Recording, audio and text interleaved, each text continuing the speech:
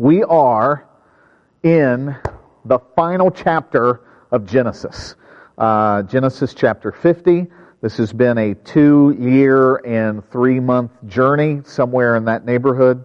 And we have prayed and asked for God's blessing over His Word this morning. So I want you to look with me, if you would, at Genesis 50. We're going to read this, and we're also going to spend, in the New Testament today, we're going to spend a considerable amount of time in 2 Corinthians chapter 1. So just warning you in advance that we'll be doing that. But let's read Genesis chapter 50. If you're at home, do not be distracted by your coffee. Do not be flicking through Instagram or Twitter or Facebook. Pay attention. Genesis chapter 50. Let's read it. Then Joseph fell on his father's face and wept over him and kissed him. And Joseph commanded his servants, the physicians, to embalm his father. So the physicians embalmed Israel. 40 days were required for it, for that is how many are required for embalming. And the Egyptians wept for him 70 days. And when the days of weeping for him were past, Joseph spoke to the household of Pharaoh, saying, If now I have found favor in your eyes, please speak in the ears of Pharaoh, saying, My father made me swear, saying, I am about to die in my tomb, that I hewed out for myself in the land of Canaan. There you shall bury me. Now therefore let me please go up and bury my father. Then I will return. And Pharaoh answered, Go up and bury your father as he made you swear. So Joseph went up to bury his father. With him went up all the servants of Pharaoh, the elders of his household, and all the elders of the land of Egypt, as well as all the household of Joseph, his brothers, and his father's household. Only their children, their flocks, and their herds were left in the land of Goshen. And there went up with him both chariots and horsemen. It was a very great company. When they came to the threshing floor of Atad, which is beyond the Jordan, they lamented there with a very great and grievous lamentation. And he made a mourning for his father 7 days. When the inhabitants of the land, the Canaanites, saw the mourning on the threshing floor of Atad, they said, This is a grievous mourning by the Egyptians. Therefore the place was named Abel Mizraim. It is beyond the Jordan. Thus his sons did for him as he had commanded them. For his sons carried him to the land of Canaan and buried him in the cave of the field of Machpelah to the east of Mamre, which Abraham bought with the field from Ephron the Hittite to possess as a burying place. After he had buried his father, Joseph returned to Egypt with his brothers and all who had gone up with him to bury his father. Let's stop right there just for a second. That's the first 14 verses of Genesis 50. Let me just make a couple comments before we move on, because where we move on from here is really the heart of what I want to discuss this morning. But because we've been going through verse by verse, and we're not going to leave anything out, just simply want you to see that grieving is normal and it's good. And the grieving that's happening here is for the last of the 3 patriarchs of God's people, Israel, Abraham, Isaac, and Jacob. Jacob has died, and because of Joseph's position in Egypt, there's this giant royal procession that goes back to the land of Canaan. Very important. Jacob once buried where his fathers were buried, where Abraham and where Isaac were buried. In fact, the end of chapter 49 is specific to that, where he specifically says, I'm dying, take me back to the land of Canaan. Do not bury me in Egypt. And so Joseph and his brothers honor that request, and they take him back to Canaan, and they bury him there. Jacob is 147 years old, passes away, and Genesis is almost to a close, because God is showing us in the book of beginnings how His people Israel are launched into the world. And as we get ready to do that launching pad into history, there is one final chapter in the story of Joseph and his brothers. Now, just as way of reminder, most of us are familiar with the story, and you remember what we've spent a lot of time talking about. Joseph was the favorite son of Jacob, and he was a little bit unwise. After receiving a dream from God, that showed his brothers and his father and everybody bowing down to him. He shares that. It provokes jealousy and hatred that they already had because he had the multicolored coat. They sell him into slavery, and then Joseph winds up in Potiphar's house, and he becomes an incredibly useful asset to Potiphar. And then Potiphar's wife tries to seduce him. He says no. He's accused of rape. He's thrown in the prison falsely, and then he rises up through the ranks of the prison and becomes the most important administrative person within the prison, and he interprets dreams for some of Pharaoh's servants. He's forgotten. Eventually, he's remembered, all in the plan of God, to get him in front of Pharaoh, to rightly interpret the dream, to prepare Egypt for the famine that God was sending, 7 years of plenty, 7 years of famine.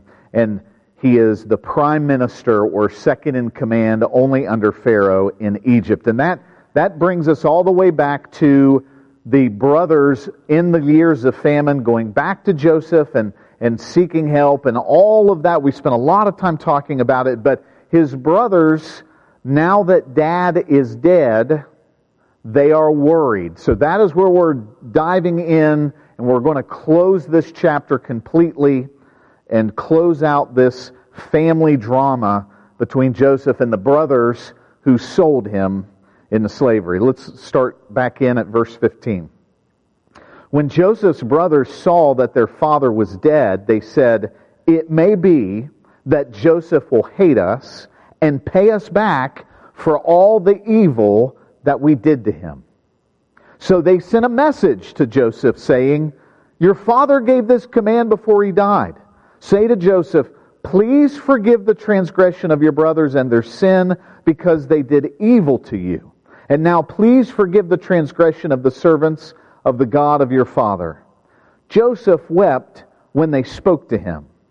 Now let's stop right there. The brothers are terrified because they are still afraid, and they've been here 17 years in the land of Egypt with dad, with Jacob.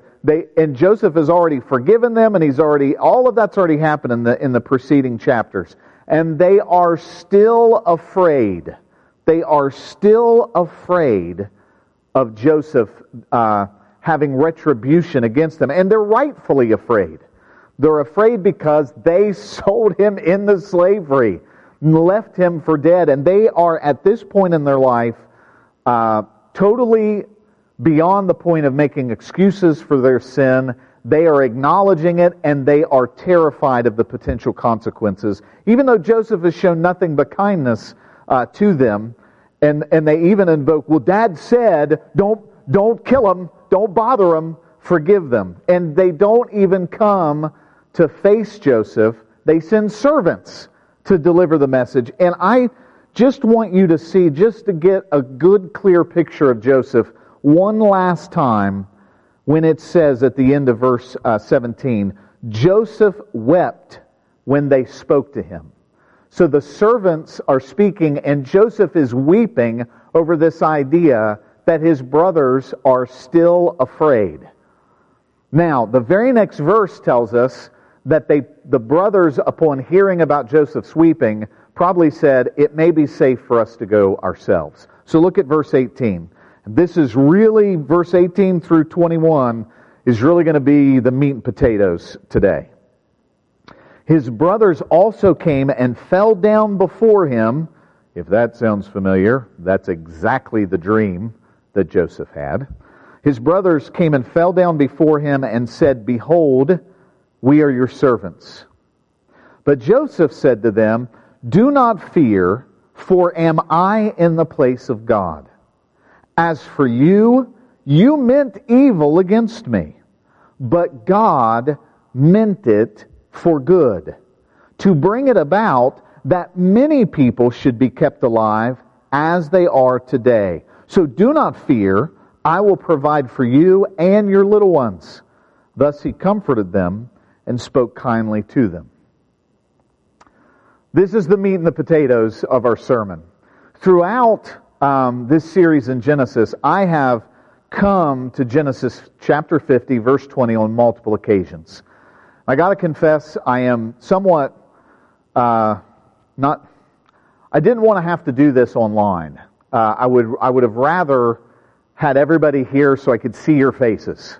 So I'm imagining your faces, Celebration Church folks, and who knows who else is watching.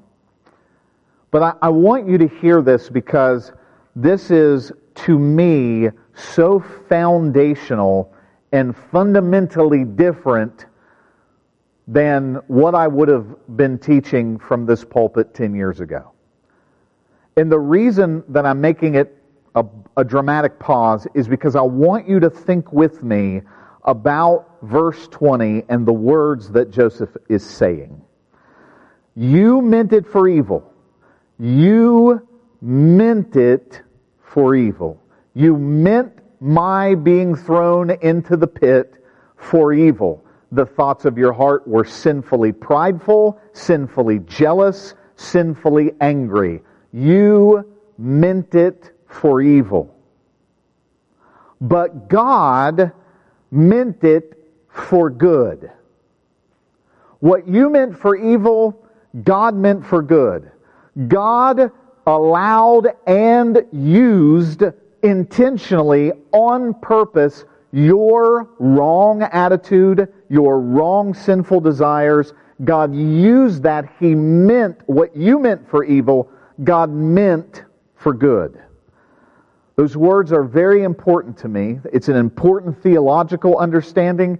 It's an important view of who God is, that God is sovereign over everything.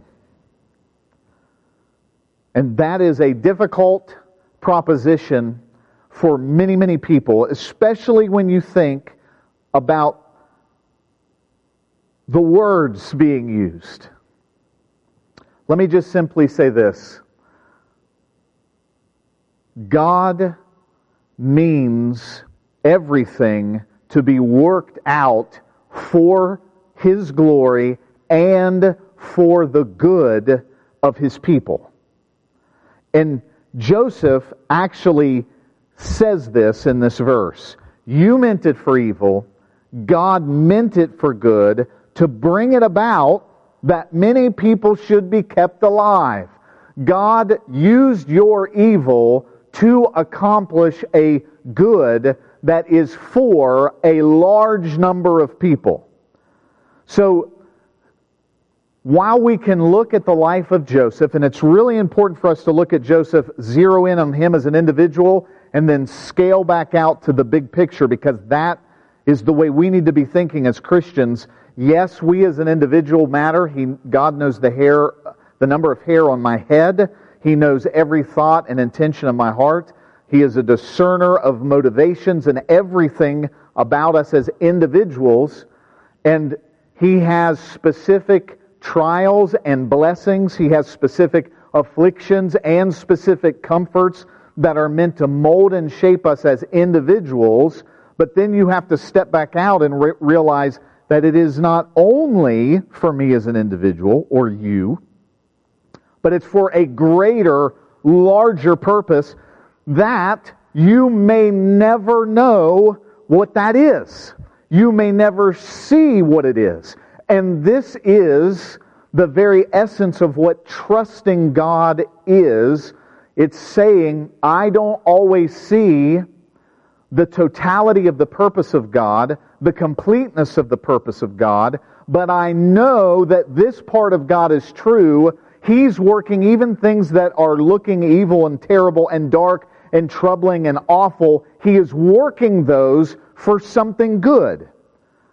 That is really important, church, for all of us to see as individuals, as nations, as families, that God is at work accomplishing His purpose. And I understand, I see the faces frowning up as you even hear me say this, because when you think about your own life and you think about hardships and you think about God being good, how can God, who is good, have these bad things going on? I don't have all the answers to those questions, but I do have this answer. There is no purposeless evil. God is using all of everything to accomplish good ends. And there is nobody qualified in the universe to do this other than God. Now, I'm out of order for my Bible scripture flippers that are doing all that. But if you look at Acts 2:23, and I'm not going to read that, but if you look at Acts 2:23, Acts 2:23 explains that the greatest example of God using the evil of mankind to accomplish the good plan that God has is the crucifixion of Jesus Christ, when Peter tells the audience on the day of Pentecost, "You men with lawless hands, according to the predetermined purpose of God," well, actually they put it up for me, "this Jesus delivered up according to the definite plan and foreknowledge of God, you crucified and killed by the hands of lawless men." Think about what this verse is saying. Jesus was crucified, the Bible tells us in many places, before the foundation of the world.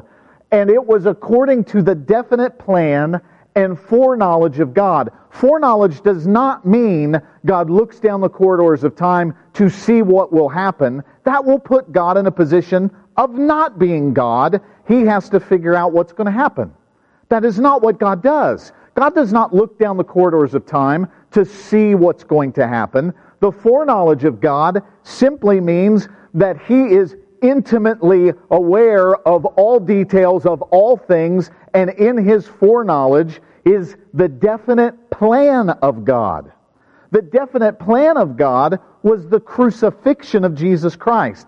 So the definite plan of God is the crucifixion of the Son of God, and we know that and we believe that, and we also believe, as Peter accuses them, that it was done by the hands of lawless men. Lawless hands were a part of the definite plan of God. Lawless hands that murdered the Son of God, which I would submit to the audience is the most heinous sinful act that has ever been committed, is the murder of Jesus Christ. That has to be sin number one that was committed on the planet. Throughout all of history, He came to His own, and His own did not receive Him. Instead, they rejected Him, despised Him, plotted against Him, murdered Him out of hatred and jealousy, filled with Satan himself, and that was according to the definite plan and foreknowledge of God. Wow! What do you do with this? You look and you step back and you say, what was the purpose of Jesus dying for me? What was the purpose of God's plan? And the purpose was salvation for untold millions, potentially billions of human beings over the last 2,000 years. Well, really, since the beginning of creation. God has good purposes in difficult, troublesome, dark, evil moments in our life. God is not the author of evil. God is not tempted by sin, nor does He tempt anyone with sin. So there are some complexities to what I'm saying, and I recognize that. But what I do see, and what I want us to see, is that God means it for good. He is turning everything that appears to be what we call setbacks, disappointments, or outright evil injustices that happen against us. God, not one injustice will go unpunished, and not one deed or one moment of our life that is either depression or is fear or is sin. No matter what it is, God is going to work all of that out for good.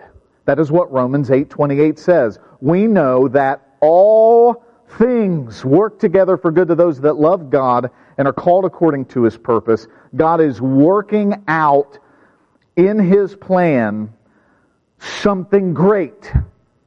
And in the meantime, His people have to see these truths to hang on while the storms of life and whatever else is happening, so we hang on so that we are not blown away by every wind of doctrine that says God isn't there, He's not here, He's forgotten you, He's left you, or worse, God's disappointed in you because this trial has happened and you aren't strong enough in faith to figure it out. That is a terrible way to be thinking. That is a terrible way for the church to be thinking. God is standing up in heaven with a celestial clipboard, keeping track of how well you are praying, keeping track of how well you are doing in your faith, and it's all your fault that you haven't figured it out and you're just totally abandoned to your own resources. Heaven forbid that we think in such a way, because if that's true, all of you are doomed. Because left up to our own resources, we don't come to a conclusion like Joseph does. How does Joseph get here? By the way, he's about 50 at this point, and he has went through terrible trials, many of which none of us can even possibly relate to. And he, at the end of it, rather than being embittered, rather than being frustrated, instead he's saying, you meant it for evil, God meant it for good. There is a tremendous freedom in resting in the knowledge that God is in control and is taking us where He wants to take us. I want you to also see that this is not just individualistic. In fact, the emphasis, I believe, should not be on me or you as an individual, but on the greater populace. Joseph says, you meant it for evil against me. God meant it for good, but he doesn't then say, to fulfill my destiny as the Prime Minister of Egypt, proving that I am great. That is not what he says. That's the way we think. God's got a destiny for me. There are so many books in bookstores, and they should all be burned about your destiny and all this kind of stuff. If you're thinking that way, I would like to strongly encourage you to quit thinking that selfish thinking of your destiny. The destiny is the glory of God, and you are the donkey He may choose to ride into Jerusalem on. And you need to view yourself as the donkey, not as the one receiving the resplendent praise and glory. It is an infection in American and Western Christianity in particular to individualize our destiny to such a degree that we have delusions of grandeur on one end and depths of despair when it doesn't work out the way we think on the other end. It is dangerous to think that way. Instead, Joseph, who, yes, is the Prime Minister of Egypt, yes, he's really important, went through years of hell on earth to get there and recognizes it's not about me. It is to do what? Bring it about that many people should be kept alive. I remember, and my wife will remember, in 1997 and 1998, going through a terrible time personally, struggling with a lot of issues like this. Because this is a deep and difficult, I recognize that what I'm saying is, it's like it grates against our humanity because we like being in charge of everything. And I remember going through a really dark and difficult time of depression, mental anguish. Some of you have heard my testimony before. And I remember, and I could point to the place at the Celebration Center in Belpre, Ohio, where it happened. Just feeling so overwhelmed with this depression and this anxiety, and it was all pervasive. In a church service, greeting people, I was on staff as an intern, seeing this little old lady, I don't remember her name, and she was having a difficult time. I believe her husband had recently passed away. And as I looked at her, I was flooded with this sense of compassion, in this sense of, Steve, all the difficulty, all the pain, all the frustration, all of it is leading towards something greater. It is for the people. It is for the people that you suffer. It is for others. Now, I didn't think that way in 1997 and 98, so I struggled with that concept. So I definitely believe that was something that the Lord was impressing on my heart. But I have never that phrase has never left my heart or mind. It is for the people, the lost and the dying, the hurting and the bewildered, the confused, the depressed, the anxious, the brothers and sisters in Christ that are struggling, and the sinner who needs Jesus. What we go through as Christians is not so that we can create empires of our own. It is for the people. Church, wake up. God is calling us to be lifelong offerings of sacrifice to help the world around us and the generation we're given to live in. If you're alive today in the midst of all the craziness, if we could get our eyes off of what we're looking at on the news, off of our problems and our bank accounts, off of our shortcomings and disappointments, and start saying, Lord, where is my verse 20 where you said that it was for people to be kept alive?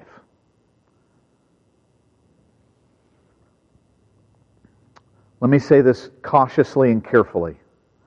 Joseph was privileged to know why he suffered. There was 7 years of famine that was coming, and God brought him through the school of hard knocks to get him to the place to be the prime minister and chief administrator of Egypt, to save countless hundreds of thousands, maybe millions of lives in the Egyptian world. Sometimes we don't get to know what the specific purpose is. But this verse at least tells me that there is a greater and larger purpose, and it's a good one, that God has for all of our suffering. We need to finish this sermon in Corinthians, because I want you to see in 2 Corinthians chapter 1, I want you to see a New Testament parallel, because some of you may be saying, Steve, I'm going to need more Scripture for this today. And there is a lot of Scripture. There is a lot of Scripture that confirms that God is at work in the midst of suffering and pain. And what He's doing is something good. 2 Corinthians chapter 1, verse 3. Blessed be the God and Father of our Lord Jesus Christ, the Father of mercies and God of all comfort, who comforts us in all our affliction, so that we may be able to comfort those who are in any affliction with the comfort with which we ourselves are comforted by God. Simple way to say this: God's going to comfort you in your affliction in such a way that you can turn around with that comfort and comfort others. That tells me that Joseph was declaring a principle of God in His sovereign purposes. He brings comfort and good out of evil and darkness. He brings it out of His people. It redounds to His glory and His praise as we, His people, show God's comfort to others with the comfort that we ourselves have been comforted with. Many of you have experienced terrible things that now in your life are able to turn around and say, I understand your pain. And I can share with you how God comforted me. That's not all that he says. Look at verse 5. For as we share abundantly in Christ's sufferings, plural, so through Christ we share abundantly in comfort too. I love the tone of what Paul is saying. Yes, we're sharing in abundant sufferings, the sufferings of Christ, but through Christ we are also sharing in comfort abundantly. If we are afflicted, it is for your comfort and salvation. And if we are comforted, it is for your comfort. Do you see the direction that this is going? The direction this is going is not just on me focused on the comfort that I get from the Holy Spirit, from times in His presence in worship. Jennifer singing, sometimes, and she's my wife, but sometimes hearing her sing in her worship, it's a comfort to me. Sometimes hearing an old hymn, sometimes hearing a great sermon, sometimes being reminded through Christian radio or whatever it is, all of that is wonderful, but it really keeps, and Paul keeps pushing it back out to other people. Look at verse 6 again. If we are afflicted, it is for your comfort and salvation. And if we are comforted, it is for your comfort. If we're afflicted, it's for your benefit. If we're comforted, it's for your benefit. That's what he's saying. Our hope, well, I skipped a part. It is for your comfort, which you experience when you patiently endure the same sufferings that we suffer. Our hope for you is unshaken, for we know that as you share in our sufferings, you will also share in our comfort. Paul is saying that this is the normal part, this is normal Christian living. The abundant sufferings of Christ and the abundant comforts that come through Christ. This is actually really, really good news. And it'd be a great place to stop, but we can't stop because the next part is going to help answer, the next 3 verses are going to help answer some questions. For we do not, verse 8, for we do not want you to be ignorant, brothers, of the affliction we experienced in Asia. For we were so utterly burdened beyond our strength that we despaired of life itself. The Apostle Paul was so burdened by the troubles that they had in Asia that they thought they were going to die. Look, keep reading with me. Indeed, we felt that we had received the sentence of death. But that was to make us rely not on ourselves, but on God who raises the dead. Now stop and wait just a second. He is telling me that we received this burden that was so heavy we thought we were going to die. There are people listening who have been so depressed they have flirted with suicide. There are people who have wished actively, just let me die. Let me die in a car wreck on my way home from work. That way I'm not committing suicide. There are people who have felt the weight of depression or anxiety, our culture of death that presses in all the time, the despair, to such a degree that you relate to these words. We despaired of life. Indeed, we felt we had received the sentence of death. That to me is Paul saying, we thought it was going to be our time. This was going to be it. And listen to how he looks at that.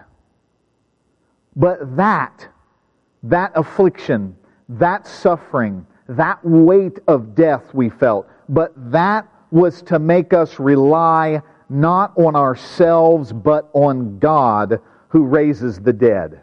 He's saying, you may feel like you're going to die. You may feel overwhelmed by death. That is to make you rely on the God who raises the dead. To get your eyes off, not on yourself, not rely on ourselves, but to rely on God. God has purpose in affliction that causes us to hit our knees and say, Lord, without you, I'm dead. And if you are there today, I encourage you to drop to your knees and do just that. Lord, without you, I'm a goner. I'm lost. But listen to how hopeful this is. This is not Debbie Downer verses. Because in verse 10, listen to the hope here. He delivered us from such a deadly peril. He delivered us. They felt like they were going to die, but He delivered us. And He will deliver us. That is a future tense, hopeful statement that Paul just made. He did deliver us, and He will deliver us. On Him we have set our hope that He will deliver us again. I feel like these words are shouting. I know I'm getting loud. But we place our hope on God. The purpose of the affliction is to get us to rely not on ourselves but on the God. And then we recognize as we are looking at Him and hoping in Him that He is the deliverer. He's delivered in the past. He will deliver again. We've set our hope on Him that He will deliver us again. Verse 11. Life-altering. Connect this to Genesis 50:20, where He says, you meant it for evil, God meant it for good, to bring it about that many would be saved. And that little thing goes off in your mind that says, well, if that's really true, and God's just going to work everything out, then we just sit around and do nothing. Which is clearly not what Joseph did. He made all the plans and preparations. It's not what anybody in the Bible has ever done who believed that God was in charge. Look at verse 11. You also must help us by prayer, so that many will give thanks on our behalf for the blessing granted us through the prayers of many. You also must help us by prayer. You also must help us by prayer. I've just declared that God is doing this comfort through the affliction. We're going to be able to help others. I just said that we are being taught not to rely on ourselves but on God. I just said that we're placing our hope in Him because He delivered us in the past. He will deliver us in the future. We are focused on Him. And then I'm going to also say there's a part that all of us have to play, and that is to pray. You also must help us by prayer, so that many will give thanks on our behalf for the blessing granted us through the prayers of many. Church, God does in fact have a plan. He does in fact have a purpose. He is accomplishing good even out of the darkness, even out of the difficulty. He's comforting the afflicted. And part of the plan of God is for you to be the comfort that somebody needs. That means picking up a telephone. That means sending a text. That means you are a part of God's plan. And that's not the only thing you're a part of. You may be a Joseph that has to organize and administrate, and He gave you a gift to do it. You may be a Seth and a Dan in the back here who are gifted to do all this stuff they're doing to make live stream possible. You may be a worship person. You may be a children's person for children's church, just in the context of our church. But you may be that encourager at work. You may be that person that preaches the gospel to a group of people that wouldn't have heard it otherwise. You are the hands and the feet that God is using as the body of Christ to accomplish His purpose. And a big part of that is prayer. God uses our prayer to accomplish His ends. God has a plan. God has a purpose. We are to trust in that. We are to trust in God's plan. And part of that active trust is the actions of faith, the actions of kindness, the preaching of the gospel, the gifts that God's given us, and prayer on a consistent and steady basis that says, I am lining up with you, Lord, and I'm going to pray for my brothers and sisters. I'm going to pray for ministries. I'm going to pray for our leadership. I'm going to pray for our country. I'm going to pray so that many will give thanks on our behalf for the blessing granted us through the prayers of many. Church, Genesis has been a thrill because Genesis 50:20 showed me that God is sovereign. He's in charge. He's got a good purpose. He's taking us somewhere. He's got a future tense purpose with a present tense hope The present tense hope is God's in charge and He's taking me somewhere into the future, and I am going to trust Him, and along the way I'm going to be comforted, and I'm going to be an instrument of comfort.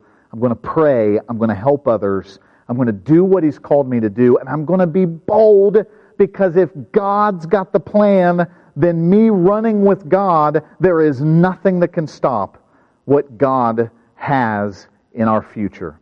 Do not let COVID-19, do not let presidential elections, do not let news and Twitter and Facebook ruin you to such a degree that you are focused on the things of this world primarily.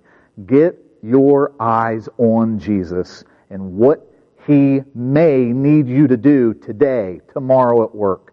Whatever the case may be, trust in Him. Let's pray. Father, we thank You today for Your Word.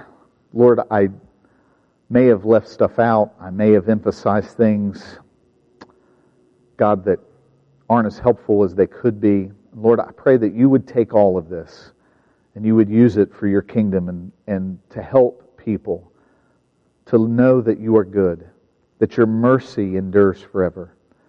And Lord, we put our trust in You. We put our faith in You. We put our hope in You. You are the God of all comfort who comforts us in our affliction. In the same way we share in the sufferings of Christ, we share abundantly in the hope and the comfort that You bring.